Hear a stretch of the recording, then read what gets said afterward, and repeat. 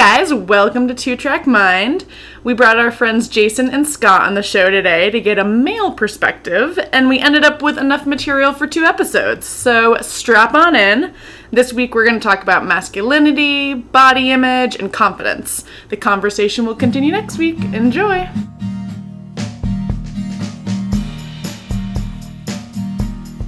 Two-track mind, two of a kind. Two fine friends you'd be hard-pressed to find.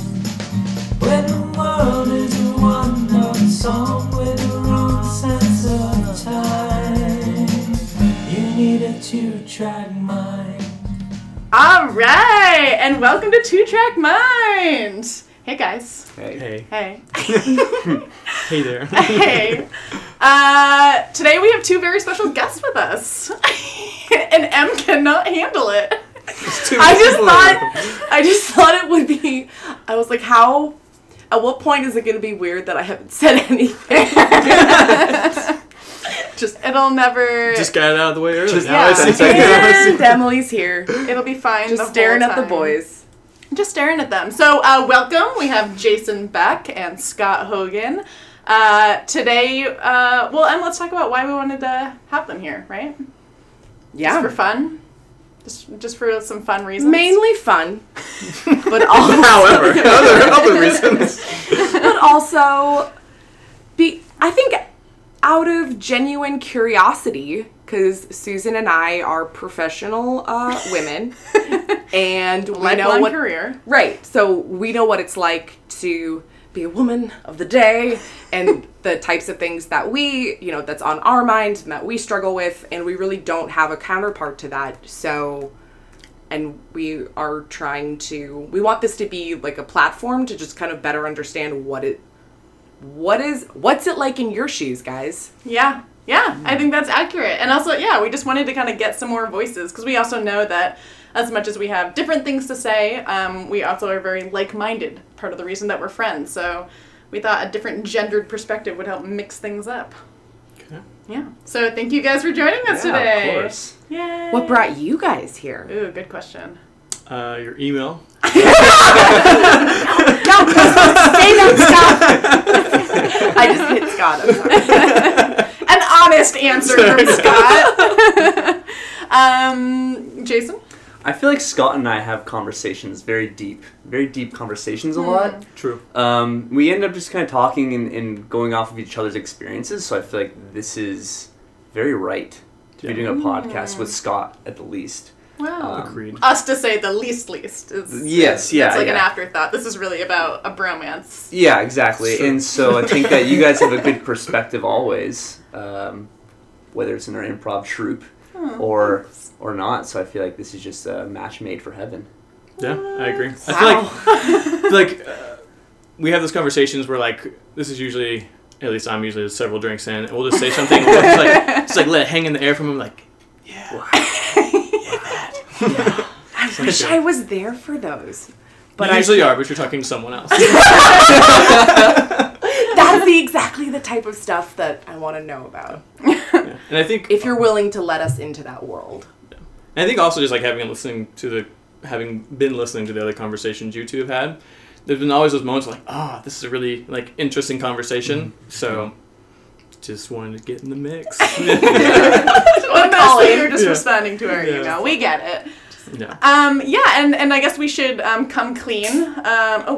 Seltzer. Thanks, SodaStream. Please sponsor us.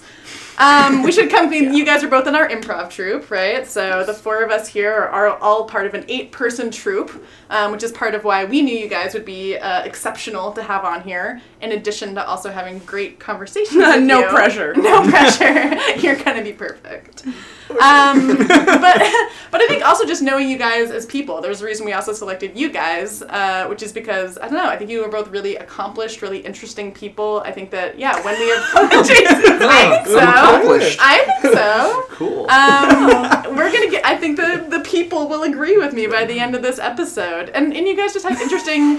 I don't know, I feel like you guys have lived a lot of life, and especially for, I think, 2 guys who are still in their 20s, you're especially mature, especially have a lot of stuff going on, and I don't know, I'm really excited to hear your perspectives. Interesting life phases you fellas are in. 2 very different phases. Yeah. Correct. unique.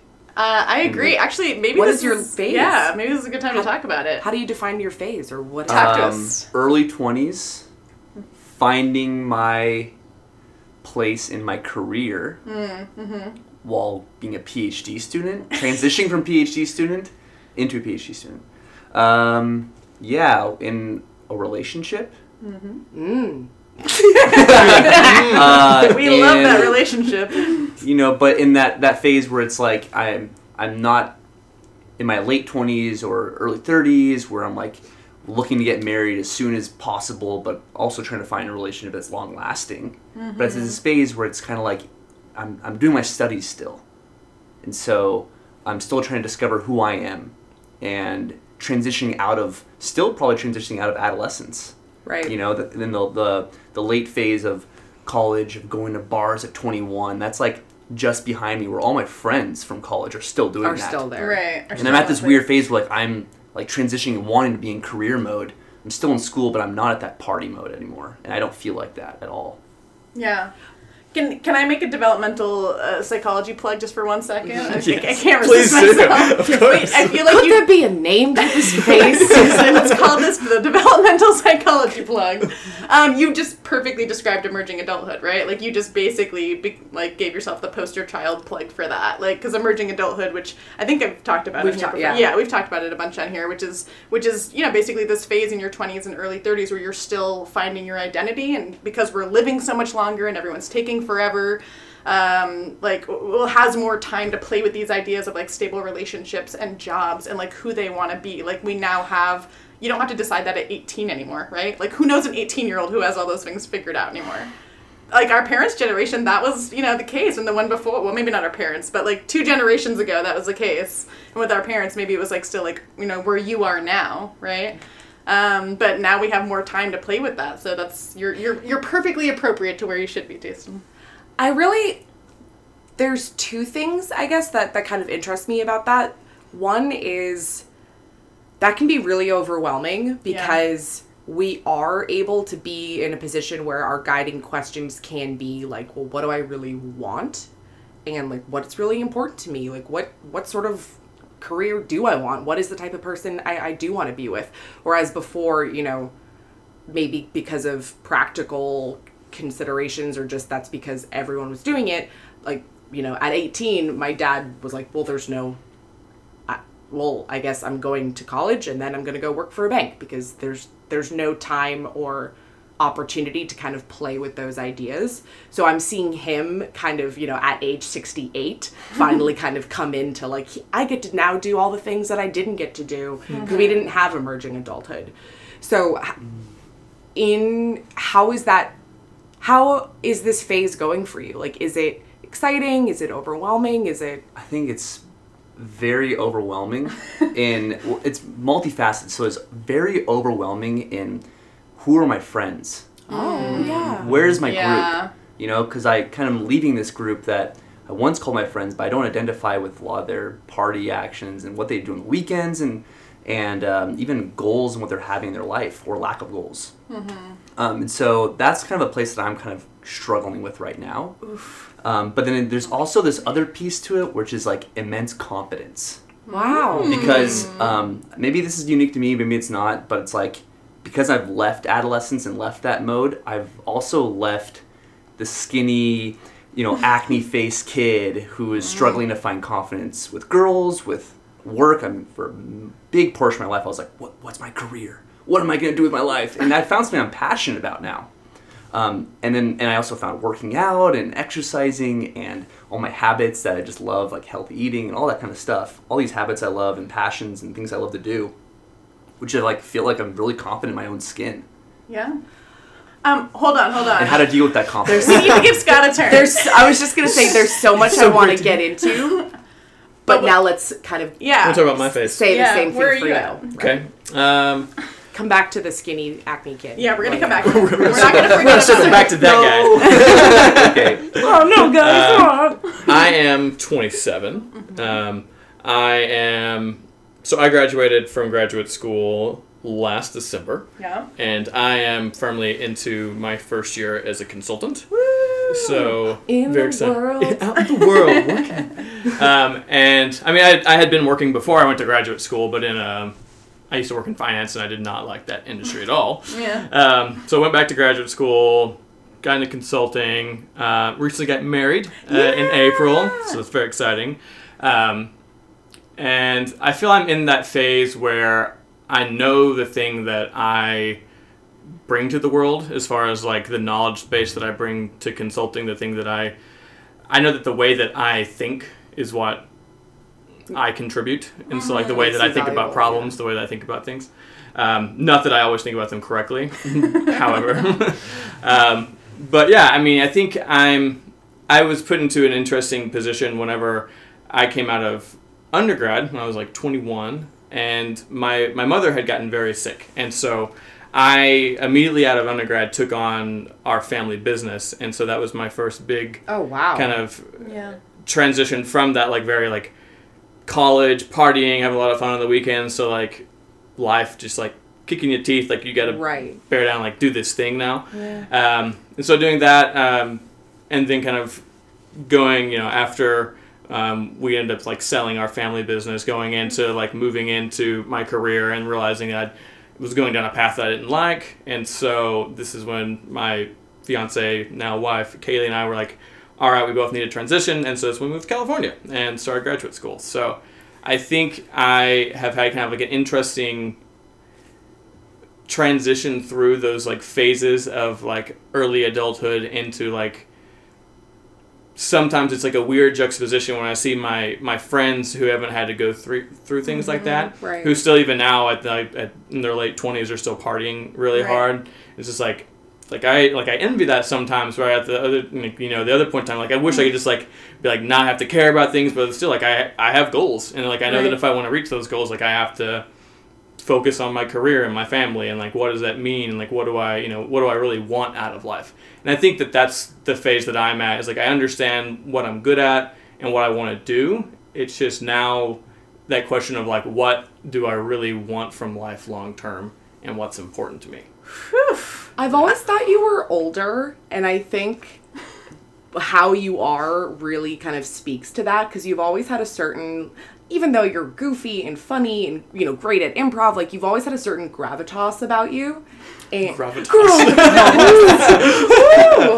Gravitas. You know what I mean? And I think you kind of have this air, this aura to you of like, I've been through some life things, but you also seem very, I don't know, I guess I've always looked up to you in a way, even though you're younger than I am. I always felt like you were ahead in a good way.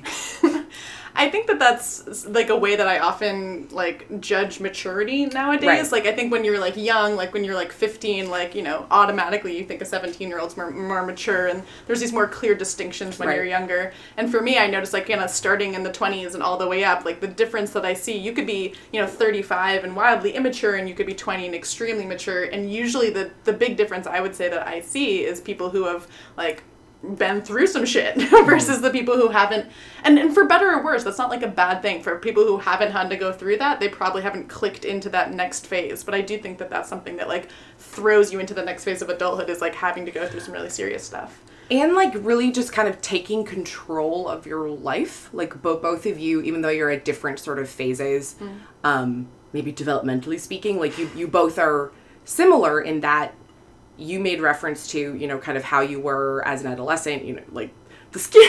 I just love that skinny acne kid that I wish I could have known. But you just seem to have plugged into, okay, this is how I want to be, so I'm going to start taking steps to actually make that happen in you two. So you're both very intentional about how you live. It's interesting that you got thrusted into it. The way you phrased it, maybe it was different, but like you were just, now I'm running the family business. There's no choice. And I always go back to Joseph Campbell's hero journey, and how the hero is thrusted out of the normal home to like the new journey, the anxiety filled, but that's the actual thing that opens their perspective for real growth. Really quickly, who is this Campbell? Joseph Campbell is a mythologist who talks about the hero's journey that's ever present in almost every folk story ever. Star Wars to Hobbit to... There's always that event that propels that person forward. Yeah. That's actually really interesting. Would you say that you propelled yourself forward? No. I don't think... I don't know. I think there are events. I think there's always an event that either triggers an idea or triggers an anxiety or a trauma that forces someone to act. Yeah. Or to act 5 years later after that trauma. There's always an action. Yeah, I think there's similar to what you just said. I've been in like situations where I've had to like give like what would be like my leadership story, and I think there's, because you spoke to confidence, like that moment where you have that confidence that you know that you can do something or you can contribute something. And whenever I was first put into that situation, I remember like talking to my mother and being like, I don't know if I can do this. And she was like, you've been in like this program in school, like doing business, like, because I was a finance for undergrad, and it was like, I know you've learned a lot, you've done really well, like we've talked about it, you know more than you think you know.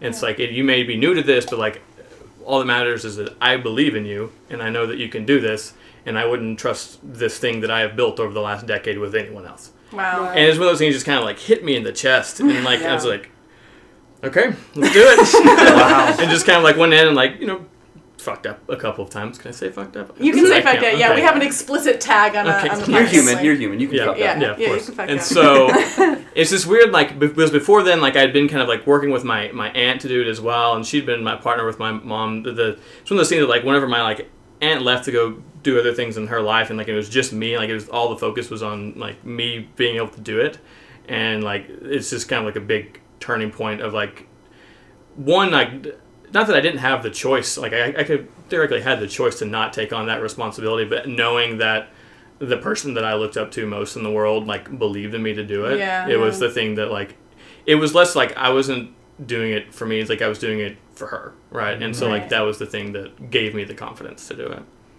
Wow. It's about strength. And I've heard that a lot from people, like this idea that you don't know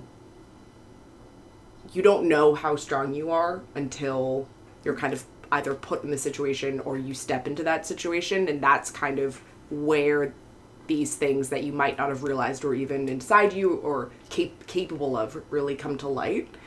And I think that's just really interesting because I think I spend a lot of time, being like, am I having anxiety about whether I'm strong enough, and realizing that the opportunity to test that out might not even be available to me until I'm in it. So maybe stop worrying about it. All right, good call. Yeah, I think it's this interesting idea that like we are okay with failing ourselves, and that when we can kind of put ourselves in that situation where like, I may fail here and that's okay, but if it's for someone else, then failure is something that's just not an option at that point. To track mind, two of a kind, to find friends you'd be hard pressed to find when the world is a wonder. Okay, so I don't know what thoughts you guys might have on this, but one thing Em and I were feeling really like interested in knowing was like your thoughts on like body image and masculinity, right? Particularly, I'm interested, or something that How interests dare you? Something that how dare you? But what Emily really wants to know. She was more fired up about this than me. Probably because I've spent so much of my existence wrestling with what is the sort of prototype of like this desirable woman, and I always feel like I deviate really far from it. So I guess I'm really interested in what are the messages about masculinity that you guys have received, whether it's this can be while you were an adolescent, this can be now. I'm particularly interested in body image. You don't have to go there if you don't want to, but like what does kind of popular culture sort of dictate to you guys as what counts, like to be Masculine. Be successful at masculinity. Yeah, check off the box. What are those messages? Do you want to start? You want me to start? You go for it. They're so polite. Okay. I think what I have perceived as masculinity has been very different from when, I don't know, like junior high into now. We were actually talking about this the other day. Like, whenever I was in junior high, I shaved my chest because all of the girls in junior high, that was what they preferred. Like, they didn't like a man with a hairy chest at the time. And I still can't That's get over right. that you had that much chest hair at that age. Junior- Wait, hold on. she was like 15 and like Junior 16. high? Junior high. Like 13? Like 15 and Okay, 16. I But, got like, it. but still, but even like into high school a little bit, you know, and this is like, I feel really weird talking about shaving my chest now that I showed it. It seems so bizarre, and like in today, like thinking how long that would take was terrible. But it's this weird thing of like, and then obviously like getting into my 20s of being like, why the fuck did I do that? And it being masculinity at that point in time was so much of an idea that someone else put on me, and that like, this is what I expect you to be in order for me to find you attractive. Got it. Or even just to be like seen as intelligent or powerful or confident. It's something that like I was not confident at all in junior high, and like I was incredibly shy until Whoa, really? yeah, really shy until about like 10th grade. This is shocking news, podcast world. Yeah. This is shocking news. Yeah, really shy until about 10th grade when I started doing drama. I stopped playing basketball and switched over to an acting class. And that is where I got introduced to improv. Yes. Miss Hooten, if you are listening, thank you. Oh, Great. Miss Hayden. But yeah, I think that was like a turning point to me, like finding my own confidence and the thing that like made me happy. And that was something that I realized that the thing that gave me both either a positive body image or just confidence was just like the thing that like understanding what made me happy, what made me feel attractive versus what other people saw as attractive. I love that so much because it kind of flips this idea of, okay, so in order to be confident and happy and blah, blah, blah, I have to like look a certain way, or I have to be enacting these certain behaviors. And kind of it takes this idea of, well, what makes me happy? It puts that first, and then those other things are more sort of byproducts of that. Yeah, and I think like, and then being a young man in the South, so for listeners, I'm from the southern United States, I'm from Arkansas, is this very like, kind of like tough, like think like John Wayne type of, Yeah. but also like a very like deep, like kind, strong Christian man is like the very like, and like there are things that are positive about that archetype, and there are things that are obviously negative, but it's just like again, once I transitioned into theater, a lot of those things went out the window. So it's I don't know, it's expectations were, even from the people that like didn't understand like me doing theater versus playing sports, like it didn't matter because like I was still like really focused on my family and like all of these things. Like that's the thing about being like masculinity in the South is like being like stoic, but also like being there for your family and protecting. That's something that I always did. So I think that's something that's still. Yeah. How could you, this might be hard to do, but could you boil down, like, you know, your pre-theater self and your post-theater self, like, the words you would almost, like, attach to what you thought masculinity was supposed to look like, or the things you felt, like, described that feeling for you? Yeah, that's interesting. Like, strong, confident, capable, I don't know if heroic's the right word, but, like, something that, like, this very like nothing gets to you. You're basically like impermeable as a person. That like, and I still like that's a thing that like I project that a lot on myself now still. But like afterwards, it was more like this idea of like being confident and like being comfortable in your own skin and being able to say like, this is who I am. This is what I'm about. This is what I'm proud of about myself. I think it's something that like I realized in my like mid 20s, and like I was that kid that like never danced in high school. Never. What? Like I would never dance at parties. What? This is a sin against nature, everyone listening. can't. Scott is the most gifted, like, movement person I have ever, like, your body is like a fluid masterpiece. I don't know what to say about when you dance. Can't handle Was all it. this energy just sort of stuffed down inside you during that time, or did it not even exist yet? It's just like if you think about the way that like I imagine the way I think people think when they dance. It's just like I am always like was looking at other people and seeing how they were seeing me dance, and realized that like I was trying to either dance or not dance because of them. They're like people pleasing. Yeah, it was like I was trying to dance to like impress them, and so I wouldn't because I was terrified. Like I was like wouldn't do it and I'd be embarrassed. And now like I dance for me, and this is a Lifetime movie I really want to watch. Can you talk a little about like if you can think of an example or like put yourself in a scenario where you felt the most anxiety about wanting to express what you feel now is true masculinity or true authentic confidence on the dance floor or anywhere else? Yeah. Where you're feeling great, you're dancing, maybe you look like a fool, maybe you don't, but you just feel great about it. You always look good. And where before that transition, when you like felt like you wanted to do that, but you couldn't because you were feared, you were fearful.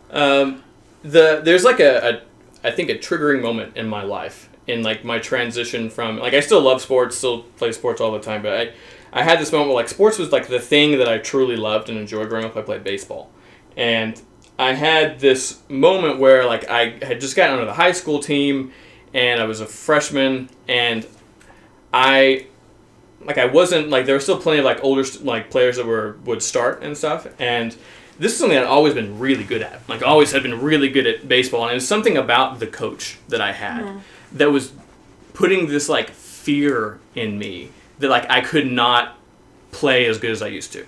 Like I couldn't like he would always put me in to like run the bases because I was faster than most of the other kids on the team, and I would just kept getting this scenario that like the pressure or whatever, like the fear of messing up, the fear of like not living up to my potential kept getting to me, and like I kept like running before I should have and like getting out, and like there's like a moment where he was like, I'm gonna put you out there and don't make me regret it. Oh, it's the worst thing to say to someone. And I fucked up. And I fucked it up. And I got thrown out. Yeah. And whenever I walked off, he like listened to me. He's like, what did I tell you not to do? Oh. And just like that's the Pygmalion effect. Yeah, and it was like just the worst, and just like destroyed my confidence in baseball.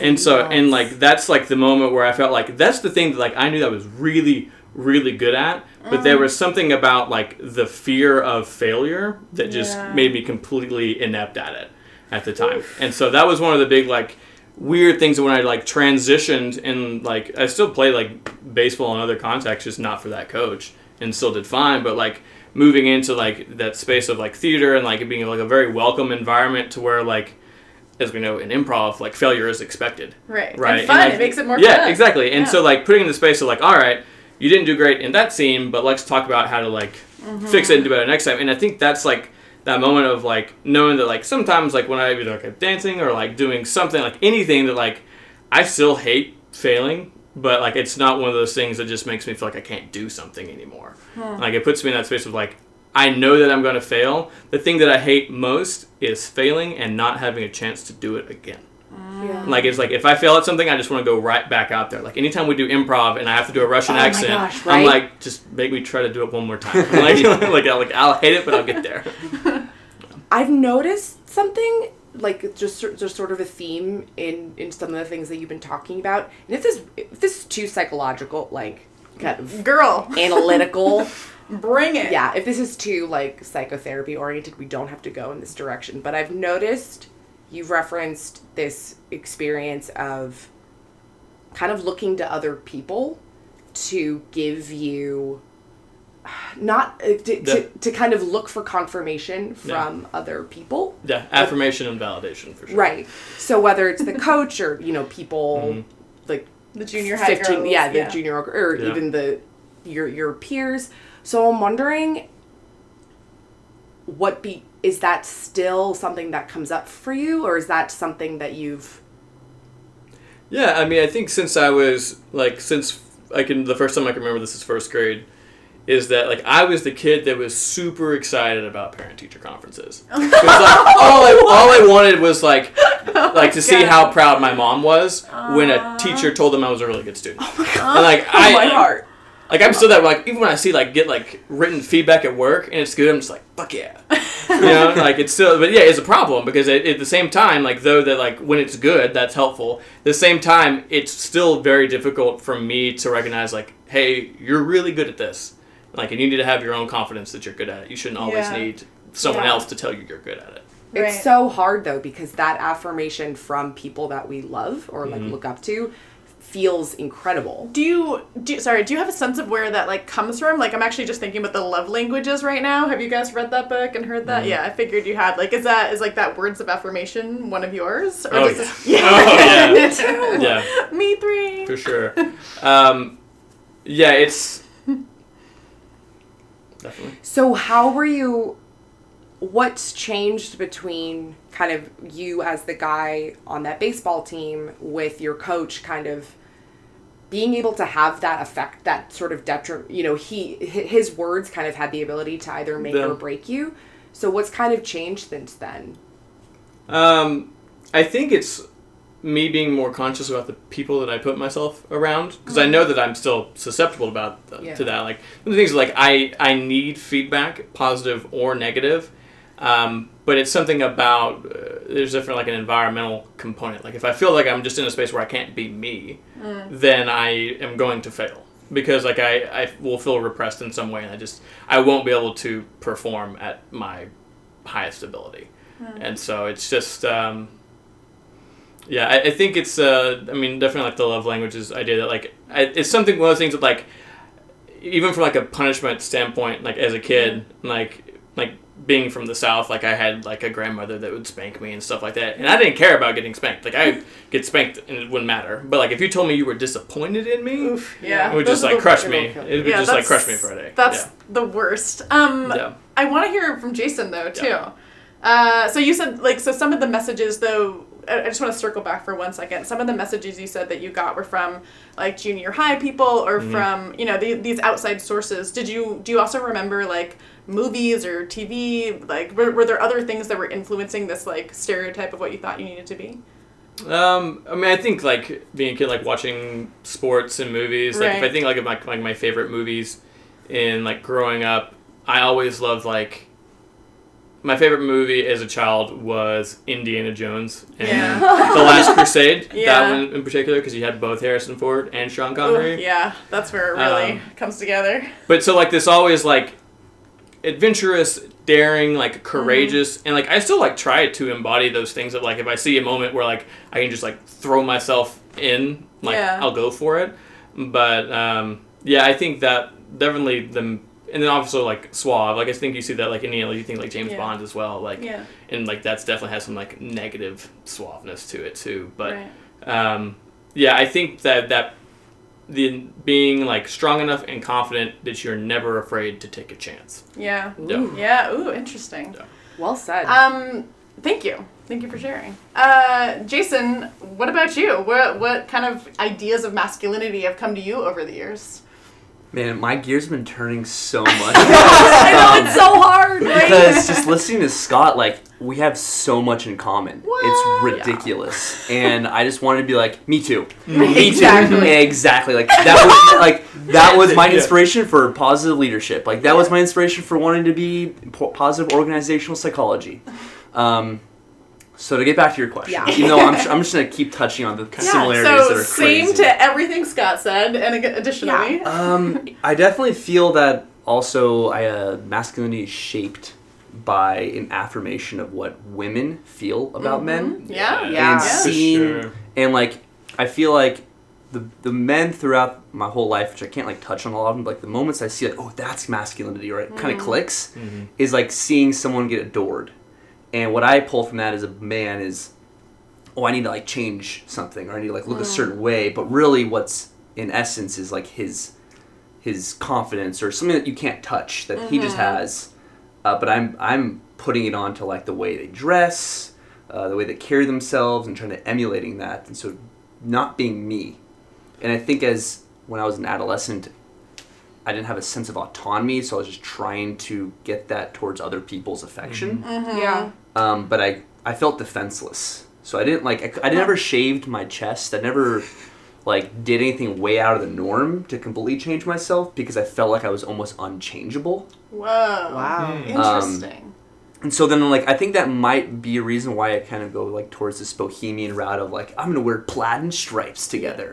Like, I'm going to be the weird kid. He's a rebel. I'm going to grow my hair out with a Jufro. And, like, so maybe that's why I just felt like a sour grapes kind of route of like, I don't care, I'm better than that. So you kind of embraced that sour grape. Yeah, but I felt idea. very like I had a lack of confidence completely, Wow. and I was So super shy. You felt like an outcast, but you tried to lean in. Yeah. It was a. That just makes me think, like, do you remember the first time that you realized that a girl was attracted to you? Ooh. Not the first time you were attracted to a girl, but the first time that you were aware that a girl was attracted to you. Good question, Great. Scott. Man, that could have been like senior year of high school. Whoa. Even though I had a girlfriend junior year of high school.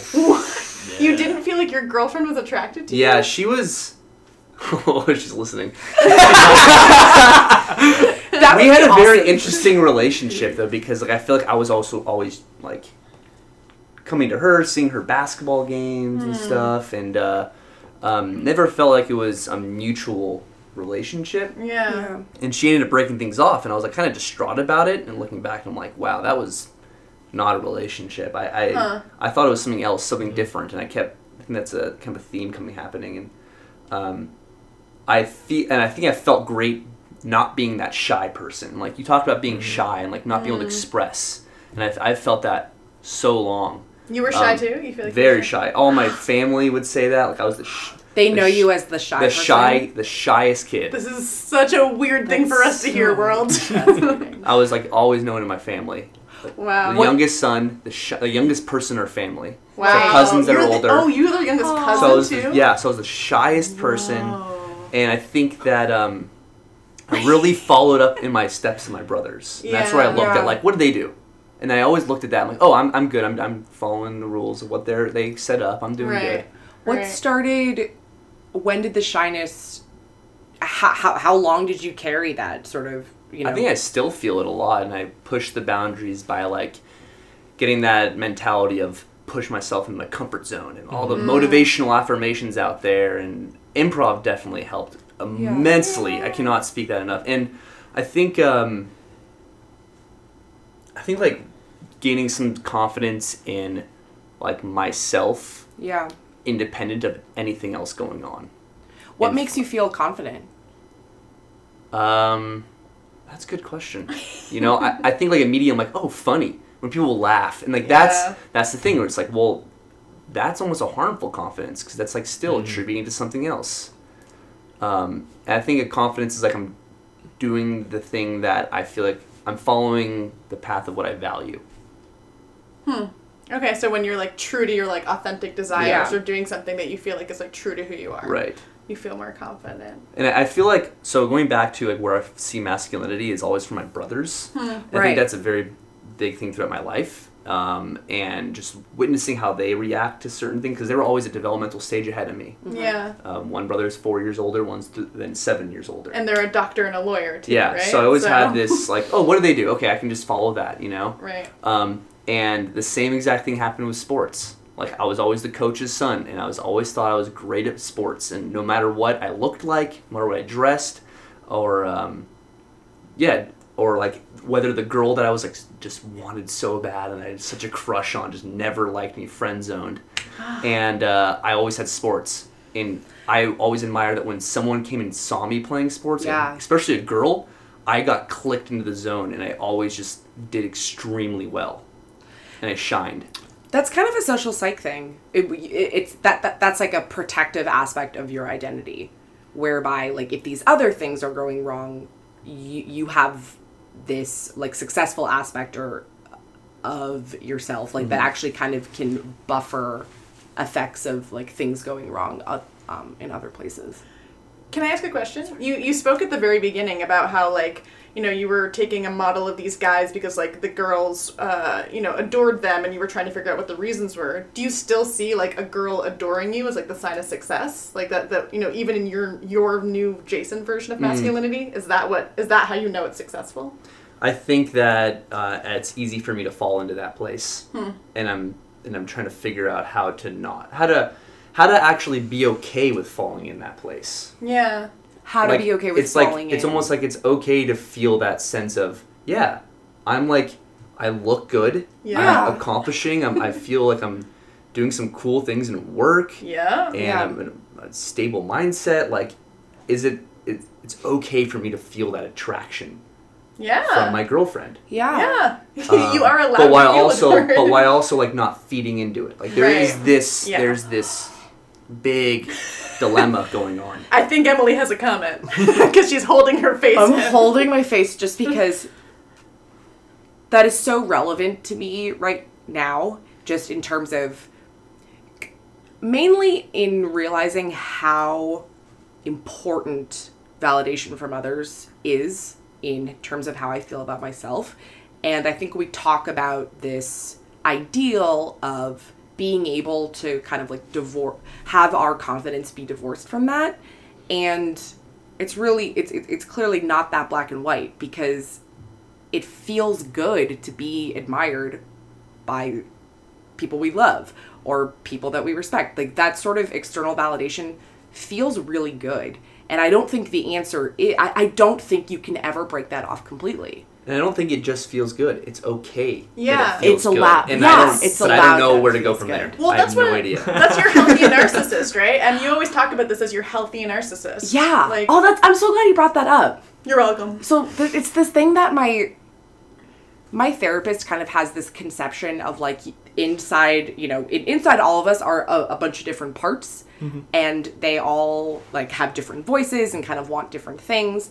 And one of the parts is this idea of the healthy narcissist, which is different than the narcissist that can be destructive and, there no amount of validation is ever enough. But we have this idea of the healthy narcissist, and it feels good to do well and have other people react to that, and that's okay. Yeah. And So that's your healthy narcissist. Good job. And I think that like I'm at the stage where I'm acknowledging that. Like, oh, like I'm doing good in all these areas, but I don't know where to go from here. Like I don't know how to continue balancing that healthy narcissism with like going to the gym and just working out on the beauty areas. Like that's might not be, but it's also kind of good. Like there's this balance, and Yeah. sports comes up in my mind about how like, you hit well, you do things well, you get validated, and you get in the starting lineup, and it feels great, and that's the way the game works. So like maybe masculinity is like shaped by like these unwritten rules of sports for men, and for women too. But I also like just want to touch on something that my coach in high school, same exact thing, like came in freshman year like thinking I was hot shit and just got destroyed by him. And he was this prototypical toxic leader and ended up stealing from the company and the organization and all the charity stuff years after I left. But I just remember like they had all these determination, grit, like this is what Peninsula Baseball is all about. And I was like, yes, I'm buying in, I'm drinking the Kool-Aid. And I like worked every Saturday with coaches and went all in with it and still got nothing. And it felt terrible. And I almost lost my whole passion for the game and everything. Wow. But through other figures in my coaches that really changed my life, they helped me continue playing the game.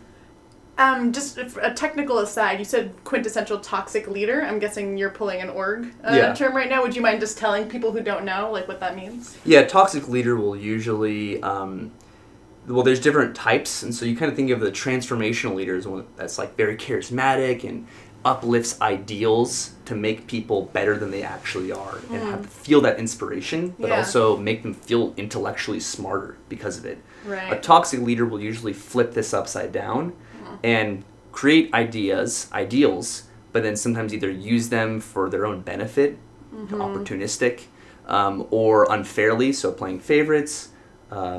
Just also the idea of creating scenarios for you to fail because they already have the idea that you're worthless. And being like, told you so. So they're basically are kind of starting out with them up here and you're down there. And that's kind of how you're going forward. Honestly, just interesting that both of you guys can speak to that experience. I never tell anyone this, but part of the development of my first eating disorder in high school 100% had to do with my tennis coach. Oh, yeah. And I never speak up about that because I still love that person. But it was such, it didn't make sense to me that I could be working so hard with like extra practice, extra hours, and it's just this person, it just got into my head, and I felt like I was just beating myself. Like they broke you down or would like tell you that you weren't good enough? I felt like I was like, Emily, like there's some sort of mental block. You're kind of fighting yourself right now. Mm-hmm. And I don't know if that has something to do with the way that we're coached sort of at that age. I mean, I was an adolescent also. I was 16. Right. But I just felt like the harder I worked and the more I tried, the worse I got. And I stopped playing tennis for like 6 years. So everyone be like Coach Taylor from Friday Night Lights is the moral of this story. Have you guys seen that? Has anyone in this room seen? Oh my god. Be a transformational leader. Be a transformational leader.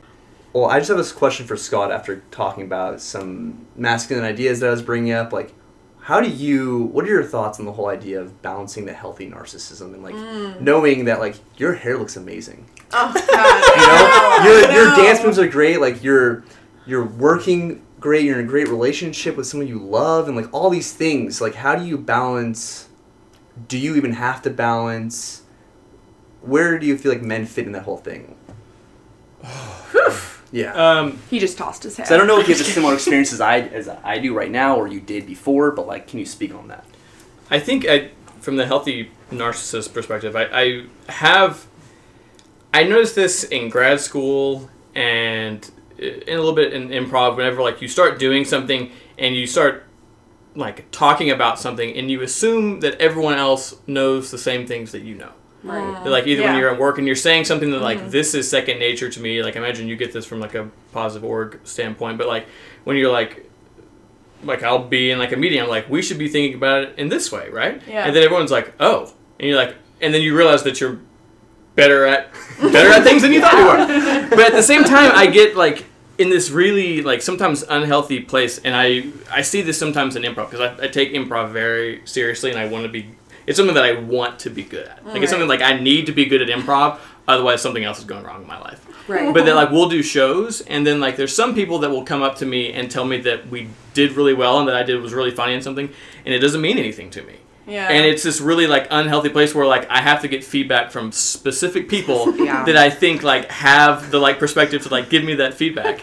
And like it's like if it's someone that like has never said it to me before, that's really good. But like if it's like you don't understand like you may not get the mechanics or what's going on, like how difficult this like some things are. And so it's this weird like drug in a way. Yeah. I think it's like the first few times that like people tell you that you're really good at something, really funny, it's great to, like, and then it becomes this very like you have to get feedback for someone like even more and more like the specific thing that you did well. Something. Yeah, it's weird. I think I have a really difficult time balancing that.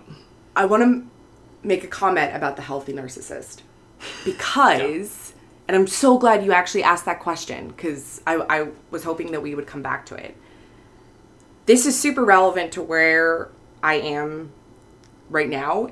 I've realized that I have what Bate and I like to call my runaway narcissist, whereby feedback is so intoxicating to the healthy narcissist that it just keeps going and it wants more. It goes to the gym to work on the beauty muscles, or it seeks to then, get confirmation from those specific people. And honestly, I think that a lot of my issues with men can be summarized by that sort of runaway narcissist. I don't know when to rein it back. Once it crosses the line from sort of healthy to whether it's fixated or just more sort of focused, like as soon as it's impossible to kind of identify when that shift exactly happens, but when it becomes more of a almost kind of an addiction feeling or sort of a high feeling, I have trouble kind of reining it back in. And honestly, I just wanted to say, this sounds nuts, and I've told Susan about this, but dialoguing with that part of yourself it just blew my freaking mind. I'm gonna say fuck, because we can say fuck on this podcast. And so when you're saying that, like for you, Jason, especially when you're not sure when that sort of crossover happens, literally talk to that part. and see what it wants. And then you get to decide, is this is this a healthy reason to do something? I think, getting to the heart of your question, Jason, the way that I feel about it, and anytime that I get really positive feedback, or like I personally think very much in interactions, and I will replay interactions in my head, either at work or in friendships or in anything that I'm doing, and think like, all right, what happened to that interaction? Like, how was I behaving? How was I interacting with that person? And like, even if I got really good, like if it's a work example, I got really good feedback, like, oh, you did really well on this presentation, and then I think to myself, it could have been better. Yeah. I know it could have been better because I know myself, and I know that I'm better than that. Yep. Yeah. And that like, I am like, no one can give me harsher criticism than I can. Yeah. Right. And then like, even when like someone is mad at me, like if I've like upset someone and we're like arguing, I was like, as like a people pleaser, like someone telling me they're upset with me, like I always want to say like, you may be incredibly mad at me right now, but you are nowhere near as mad as I am at myself. Yeah. It's like, because I could have handled this better, Right. and I know it. Right. And it's like this always thing of like, there's always, like I think it's just like this mindset of like, it's somewhat good from a self-improvement standpoint, but it's like, it's never quite good enough. Like like everything can always be tweaked and perfected and made just a little bit better. Yep. And And that's why fights in relationships are the worst for that kind of thing, because there's the person that you are in love with and feel that feedback with and feel that sense of community with the most is like disvaluing you, and then what's even worse is that you're like to yourself, I know it could be better right now. Right. It's like you facing that and facing yourself during that moment. Right. To track mind, two of a kind, to find friends you'd be hard pressed to find. When the world is a one-note song. Okay, guys, thanks for listening. Tune in next week for part 2 of the conversation, where we talk about maintaining friendships and have a cross-gender Q&A. Later. To track minds, two of a kind, find conversation with a lively design. When the world is a